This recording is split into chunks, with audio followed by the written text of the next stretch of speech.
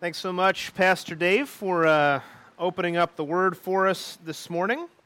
We are glad that you're here with us today. It's a privilege to open up God's Word for you. Those of you that are out here, thanks so much for braving the rain.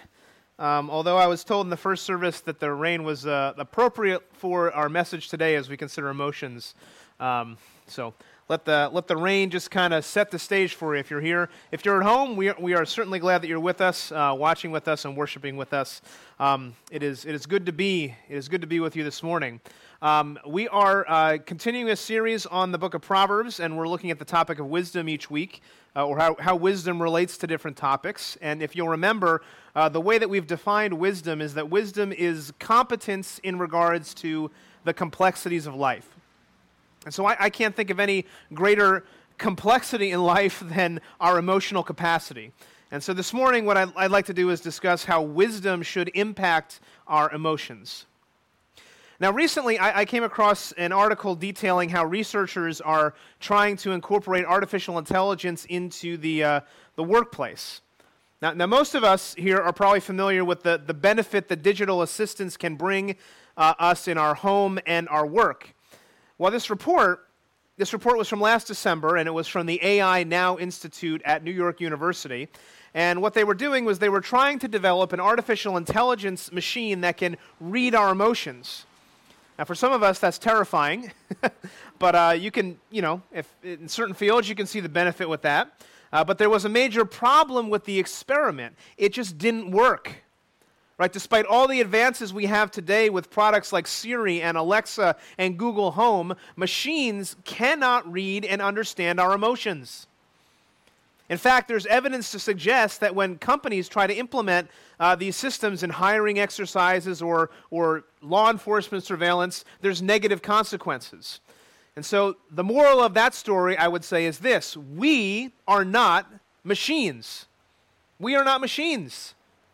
Humans are rich, complex, emotional beings with the capacity to love and to be in love and to get angry and to experience jealousy and sadness. In fact, during the last 6 months, I would venture to say that all of us have experienced a wide range of emotions, right? Isolation breeds loneliness and anger and sadness, right? And lack of human interaction has made us keenly aware of our need for love and encouragement and empathy. This pandemic has shown us where our hope truly lies. Now, Solomon writes this in Proverbs 13:12, which Dave read before. Hope deferred makes the heart sick, but a desire fulfilled is a tree of life. And so I just asked today, does anybody listening have a sick heart? Now, hope is a powerful emotion, right? It's a feeling of expectation for a certain thing to happen. In other words, hope looks into the future and anticipates the fulfillment of a desire, and desire itself is an even stronger feeling. In fact, desire has been described as emotion in overdrive. That when you desire something, it can consume every one of your waking thoughts. And here's the thing. When our hopes and our desires are not realized, our hearts get sick. When grandparents can't see their grandchildren due to concern they might get sick from the coronavirus, it makes your heart sick. When the people of God cannot see each other and sing together as we used to, it makes your heart sick. When people can't see your smile because we're so often wearing masks, it makes your heart sick. Is your heart sick today? See, when our hope is deferred, when our desires go unfulfilled, it makes our hearts unhappy. And I would just ask, why is that? Because we're emotional creatures. Now, when we say hope is deferred, it means it's postponed, but that certainly doesn't mean we don't have hope. Because one day, at the end of time, Jesus will eradicate our pain and make all things new. But the question for us before that time comes is, how do we wisely handle our emotions until our hope becomes a reality? And so I'm titling the message today, Wise Emotions. And for the rest of our time, what I'd like to do is look at several specific emotions, the emotions of fear, of anger, and of sadness. When our hope is deferred and our desires go unrealized, these three emotions often follow. I think many times in successive order. There's fear, then there's anger, and then there's sadness. And what I want to teach us today is that when those emotions come, the wise thing to do is to both embrace the emotions and to fight them. Now, I know some of you are probably saying, well, that sounds counterintuitive, right? On the one hand, my therapist told me that I should embrace my feelings and I should explore them. And on the other hand, when I was a teenager, my youth pastor said I should fight those emotions, I should get away from them. And what I'm going to suggest today is the application is maybe it's both, to embrace and to fight. And Proverbs has an awful lot to say about emotions. So as we wade into these deep waters, let's pray as we begin. Let me pray for you. Heavenly Father, thank you so much for my friends who are both here and who are watching online. Holy Spirit, I pray that you would descend upon this place, that you would be with my friends who are out there watching, Lord, whether in their homes, whether they're watching now, whether later on, Lord. I pray that you would just move on our hearts today, Lord. Father, I pray that you would open up our hearts that we might have a deeper understanding of our interior lives, and that we might give ourselves more fully to you, Lord Jesus, to experience your healing and your hope, and recognize that our desires are ultimately fulfilled in you, Lord Jesus. We pray that in your name. Amen. Amen. So, the question I would ask as we start here today is, what is your greatest fear? What is your greatest fear? Now, it's interesting to me that fear is often a wide-ranging emotion, right? Some of us listening today, we might have a fear of heights. I remember my mom, when I was a kid, would never ride the Ferris wheel with me at the fair because she was deathly afraid of heights.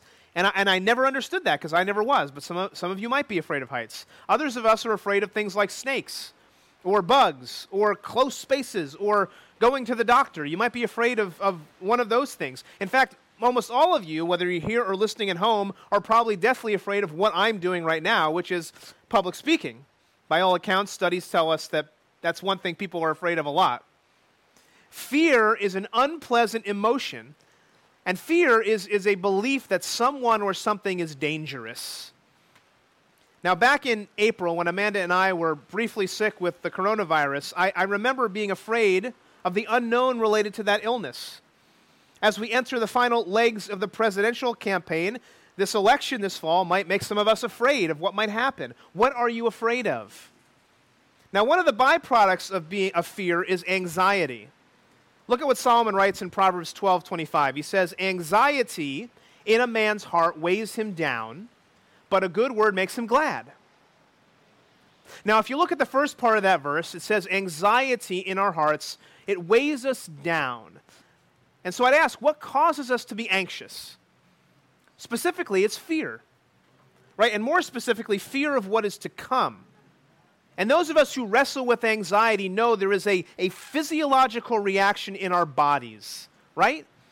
When you get anxious, your heart beats faster. Your breathing gets shallower. Your mind starts racing and thinking about all the awful scenarios that might happen and play themselves out. In fact, some days it takes all your strength just to get out of bed and function. In fact, you might even feel like there's a weight on your chest. Anxiety in someone's heart weighs them down. There was a 2017 study from the National Institute of Mental Health, which show that on college campuses, anxiety is the most common mental health concern. In fact, if you Google, and you can see this fun graphic I found at home, if you Google COVID and anxiety, you will find pages and pages of links that tell you how to handle your COVID anxiety. One of them is not to scroll through social media, because social media is not good for your mental health, because people are constantly posting about the problems in our world. In fact, other people have suggested that we live in an age of anxiety, because through technology, we are acutely aware of every bad thing that can happen or is happening. In fact, how many of you have ever Googled health symptoms you're experiencing? Right? And every time you Google health symptoms you're experiencing, you always walk away and feel like you're going to die, right? It's terrible. Don't do that. If you're out at the store right now and you see somebody cough or sneeze, you turn into Kramer and you're like, and you start fearing for your life, right? We are anxious people. Anxiety weighs our hearts down, but it says a good word makes us glad. Now, what is the antidote to fear and anxiety? Well, I want to suggest it is a different kind of fear. Look at what Solomon writes in Proverbs 10:27. He says, "The fear of the Lord prolongs life." And you say, hold up. You mean fear can actually be life-giving? Yeah, if it's the right kind of fear. Now let me explain something about the fear of the Lord. You may remember back in Proverbs chapter 1, verse 7, which Dave did a great job preaching on back at the beginning of the series. We are told that the fear of the Lord is the what? It is the beginning of knowledge, right? It's the beginning of knowledge. So let's break that down, church, right? The concept of knowledge is closely tied to wisdom. And more than that, to have knowledge is to have a correct understanding of the world and of oneself as a creature made by the magnificent and loving God of the universe. In other words, the fear of the Lord is to understand the reality of who you are and who God is. And when you understand who God is, you don't need to be afraid of anything else. But to have the fear of the Lord means you're submitting your life to the God of the Bible, and now His blessing rests on you, and guess what? He prolongs your life. Why? Because you stop worrying about things that don't matter. And we stop being afraid of things that don't have power. Look at Proverbs 14, 26 and 27. He says, "In the fear of the Lord, one has strong confidence, and his children have a refuge. The fear of the Lord is a fountain of life, that one may turn away from the snares of death." Boom. Mic drop, mind blown. Right? Now, I'm sorry, church, but do we get this? I'm studying this week, and I'm asking myself, do I get this? Right? Because we often live such fearful lives that we forget what we should really be afraid of. And listen, I know the fear of the Lord, I know it's so counterintuitive. But what does he say here? He says, fearing the Lord brings confidence. Fearing the Lord is a fountain of life. Fearing the Lord causes us to escape from death. Yes, because my God is greater than whatever else I'm afraid of. And if you want to beat anxiety, if you want to overcome your fears, you have to focus your fear on the only one who is worthy of it. So, how do we wisely manage our fear? And so I'm going to do this for each of these emotions. Each of these emotions are going to teach us something about ourselves, and then we'll have some applications. So fear, I would say, fear shows us where we place our trust. That's what it shows us.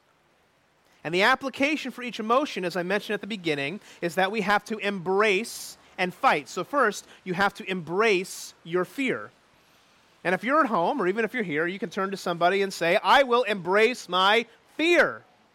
I will embrace my fear. Now, why do we need to embrace our fears? Because we have to understand more about what makes us afraid. Now, in the past, I've done counseling to explore parts of me that are afraid. And in that process, I always ask the question, what does my fear teach me about my relationship with God? And often, the thing that I'm afraid of revealed that I was trusting in something other than God for my security. So I got on my knees and I gave it to God, but I couldn't have done that if I didn't at some level embrace that fear, because the opposite of embracing fear is denial or escape, and those actions are never helpful. But we can't just embrace our fears, we also need to fight those fears. In other words, once we understand more of why we are afraid, now we can start to fight against the fears by standing on the truth of God's word. Fearing the Lord means we have confidence in Him. And I know for some of us that might sound elementary, but I think we neglect this oftentimes, that we need to search the Scriptures and make a list of all the promises God has given to us. We need to saturate our hearts with the promises of God.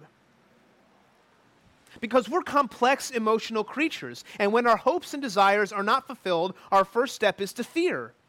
And that's natural, I get it. We get afraid and if our hopes don't come to fruition. But as time goes on, our fear can lead to anger. And that's the second emotion, anger. Anger is a powerful emotion. When we get angry, it causes us to do things and say words that we often regret and we have to apologize for down the road. Has anybody ever had that happen to them? In fact, I want you to pause for a moment and just ask your heart. Ask your heart, I'm going to give you a second here, what makes you angry? And what are the circumstances surrounding that anger? Let me just give you a few seconds to do that. Ask yourself, what makes you angry, and what are the circumstances surrounding your anger?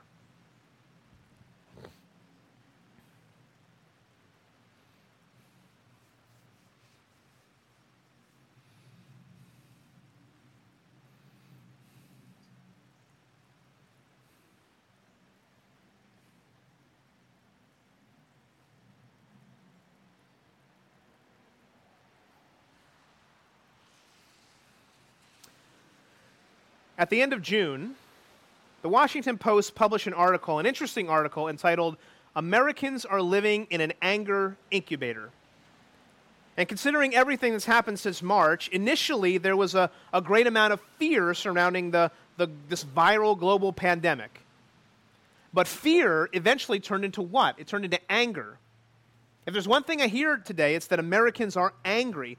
What's happening in the incubator? Right? There's civil unrest surrounding racial issues. At the same time, we're dealing with the anger provoked by a coronavirus pandemic, where some of us are angry at public officials because they've shut down parts of society. Others of us are angry because they haven't done more to curb the virus. Some of us are angry about being required to wear a mask. Others of us are angry because people are not wearing a mask more often. We're angry when anyone doesn't see things the right way, right? Personally, I've had anger over visitor restrictions in hospitals. We are in an incubator of anger, and people are feeling like they're going to explode. We had hopes and desires of this thing ending, but it hasn't yet.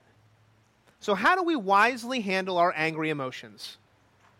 Solomon gives us a wise word about anger in Proverbs 14, 29, and 30. He says, "Whoever is slow to anger has great understanding, and he who has a hasty temper exalts folly. A tranquil heart gives life to the flesh." Now I want you to notice that first clause. Slowness to anger is associated with greater understanding. Why would that be? Well, I got to tell you, nobody ever says, you know what, I got in a fight and I immediately flew off the handle and it helped me see the big picture. Right? Nobody ever says that. And I got to tell you from experience, listen, in the Irving house, if we have a disagreement or someone gets hurt by somebody's words, the initial anger never, ever results in greater understanding or empathy. You know, that hasty temper results in folly, and it's only later, when emotions are calm, that greater understanding comes.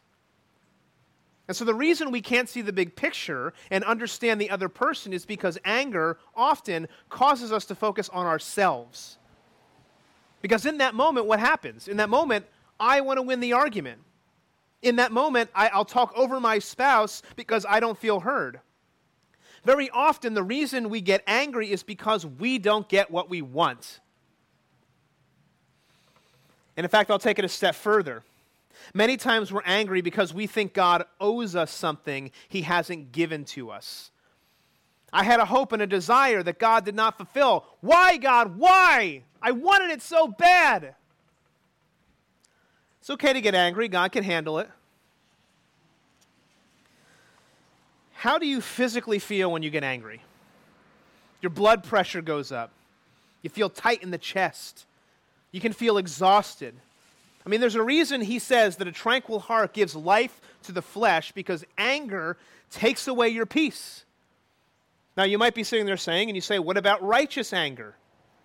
Well, there's a place for that, but let's be honest. More often, we're dealing with unrighteous anger. And the wise person trains themselves to be slow to that kind of anger. Otherwise, damage can happen. Proverbs 15:18. Hot tempers start fights. A calm, cool spirit keeps the peace. Who has a hot temper out there? Those tempers can sear the souls of those you love. And so consider that anger incubator of America. As followers of Christ, can't we be people of peace?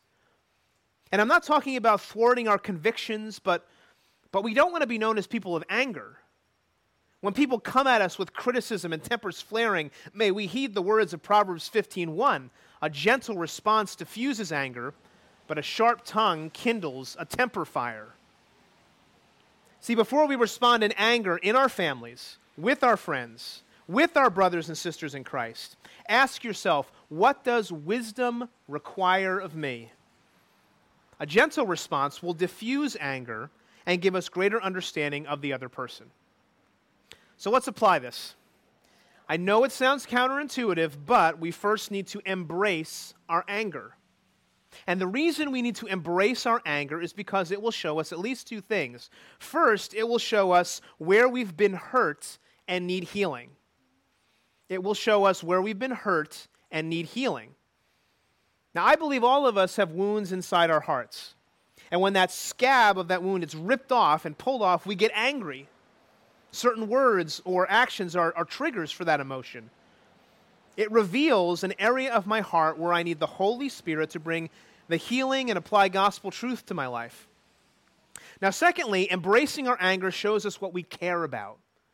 It shows us what we care about, and that can be good or bad. See, if someone tries to hurt my family, I get angry.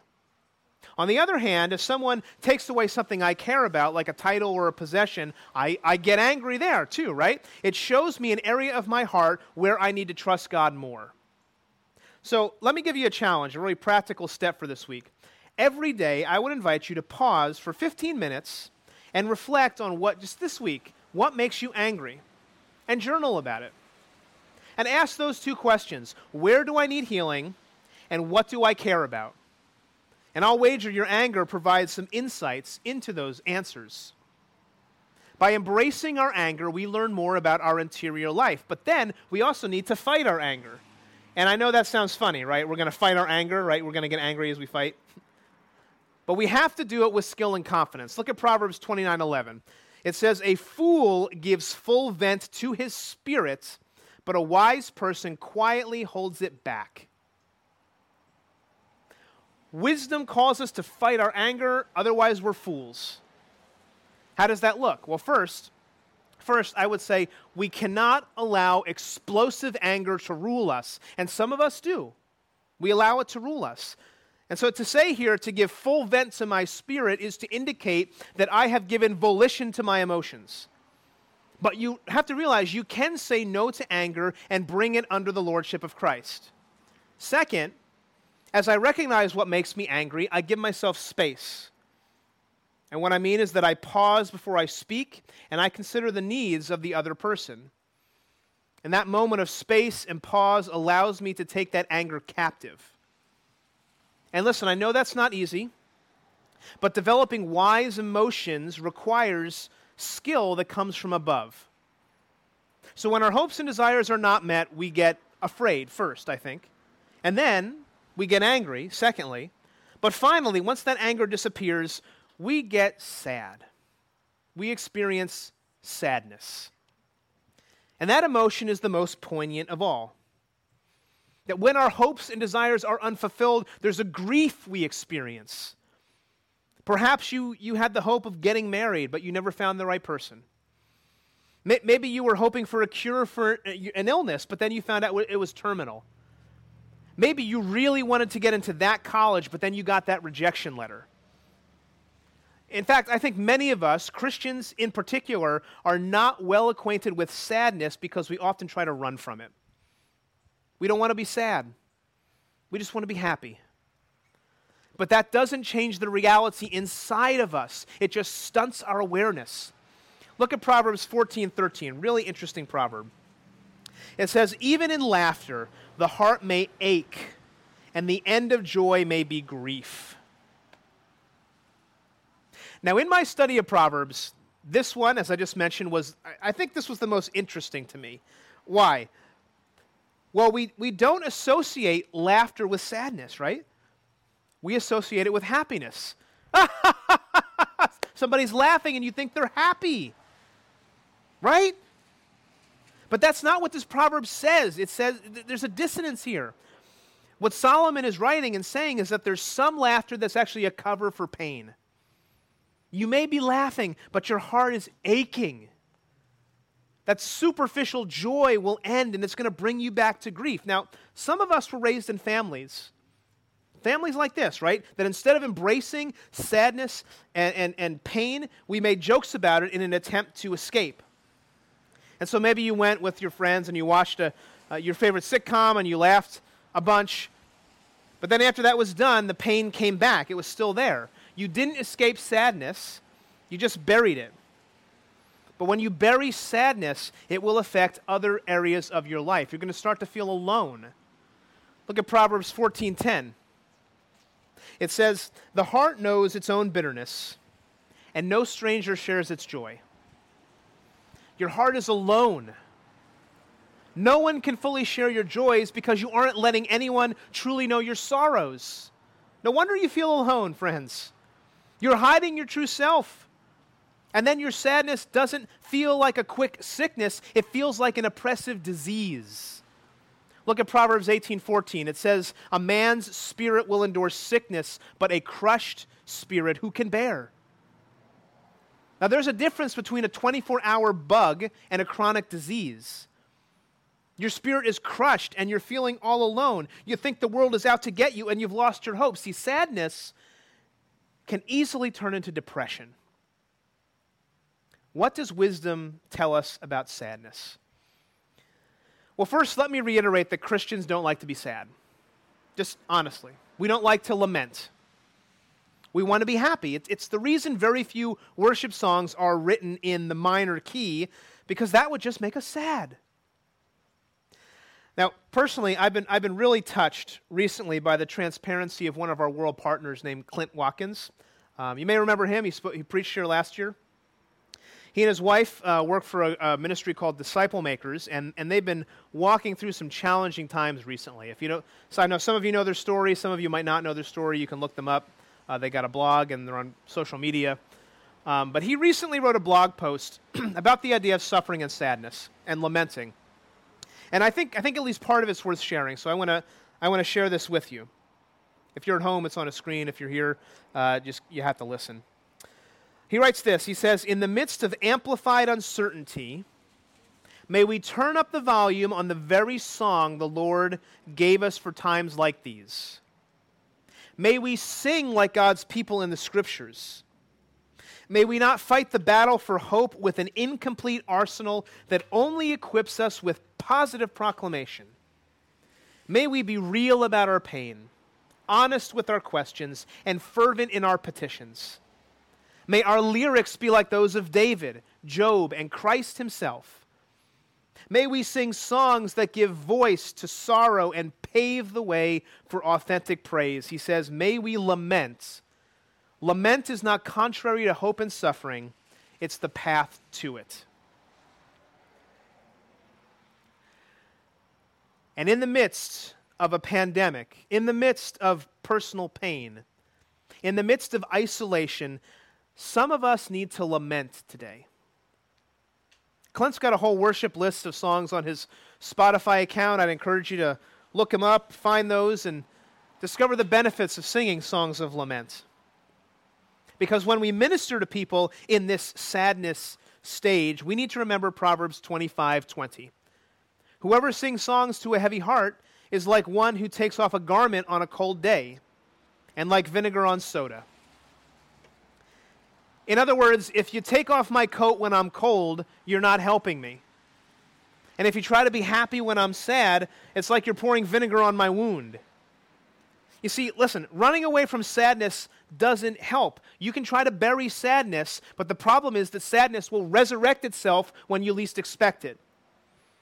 And so just like our other emotions, as painful as it may be, we have to embrace sadness. Because sadness shows us what breaks our heart. Sadness shows us what breaks our heart. And embracing sadness gives us a more complex view of the world and helps us understand our joy better. And so I'd encourage you today, friends, find a good Christian friend in your life who you can talk with and walk with through your sadness. Get a Stephen minister if you need one. We have a great Stephen ministry program here. Find a counselor. We can recommend some to you. We need to process through our sadness and allow it to help us grow. But we also, I would say, need to fight our sadness. Because as I said, sadness can lead to depression. And that's not a place we want to be long term. Proverbs 15:30 says this, "The light of the eyes rejoices the heart, and good news refreshes the bones." Have you ever looked into somebody's eyes and you just saw that the light was gone? Right? Depression can take away your light. And when that happens, we need good news. We need to come back to the gospel. So again, let me challenge you, church. Here's another challenge. Check in with your heart this week. Look at fear and anger and sadness, because fear shows us where we're placing our trust. Anger shows us where we need healing, and sadness shows us what breaks our heart. Each day, review those emotions and ask God where you need the gospel to come in and bring healing. As we close, let me come back to Proverbs 13:12. Again, Solomon writes there, "Hope deferred makes the heart sick, but a desire fulfilled is a tree of life." Now, throughout this message, my goal has been to show you how the loss of hope and desire can lead to an emotional response. Because even though we may appear okay on the outside, we can be very heart sick. Fear, anger, sadness, they can all take a toll on us unless we both embrace and fight them. But the only way to find true healing is to look at the end of verse 12. The end of verse 12 is very interesting. What's the word that's used there, the phrase? The tree of life. Desire fulfilled is a tree of life. And you say, well, what does that mean? What was that? Where is that? Well, if you look all the way back to the book of Genesis, you will see that in the Garden of Eden there was something called the tree of life. And in the garden it was paradise, right? Life flourished. Adam and Eve walked with God. This fear and anger and sadness, well, they weren't there. They didn't come until after the fall in Genesis 3. But I think what the proverb is pointing to is that the cure for our heart sickness, in order for us to find hope and fulfill our desires, Proverbs 13:12 is showing us that we have to get back to this tree of life. And you say, how? By embracing the wisdom that comes from God. Or should I say, by embracing the very wisdom who is God himself.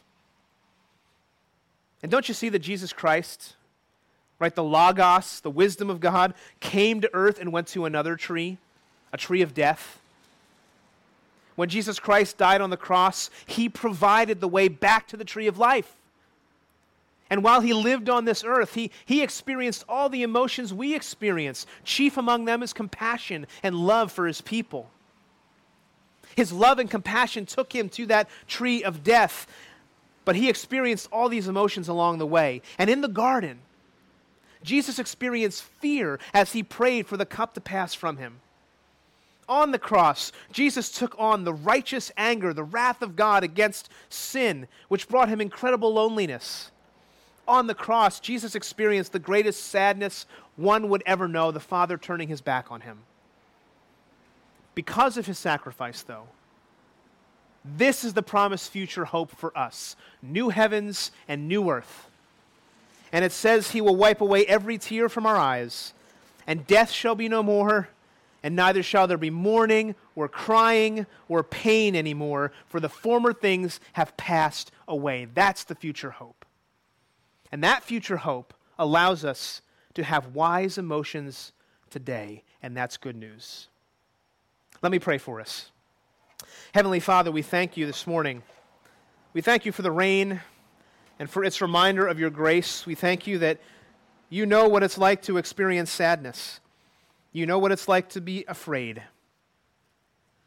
Lord Jesus, you came to earth and you experienced all the things that we experience. But most of all, we thank you for your sacrifice and for the life that it brought us, Lord.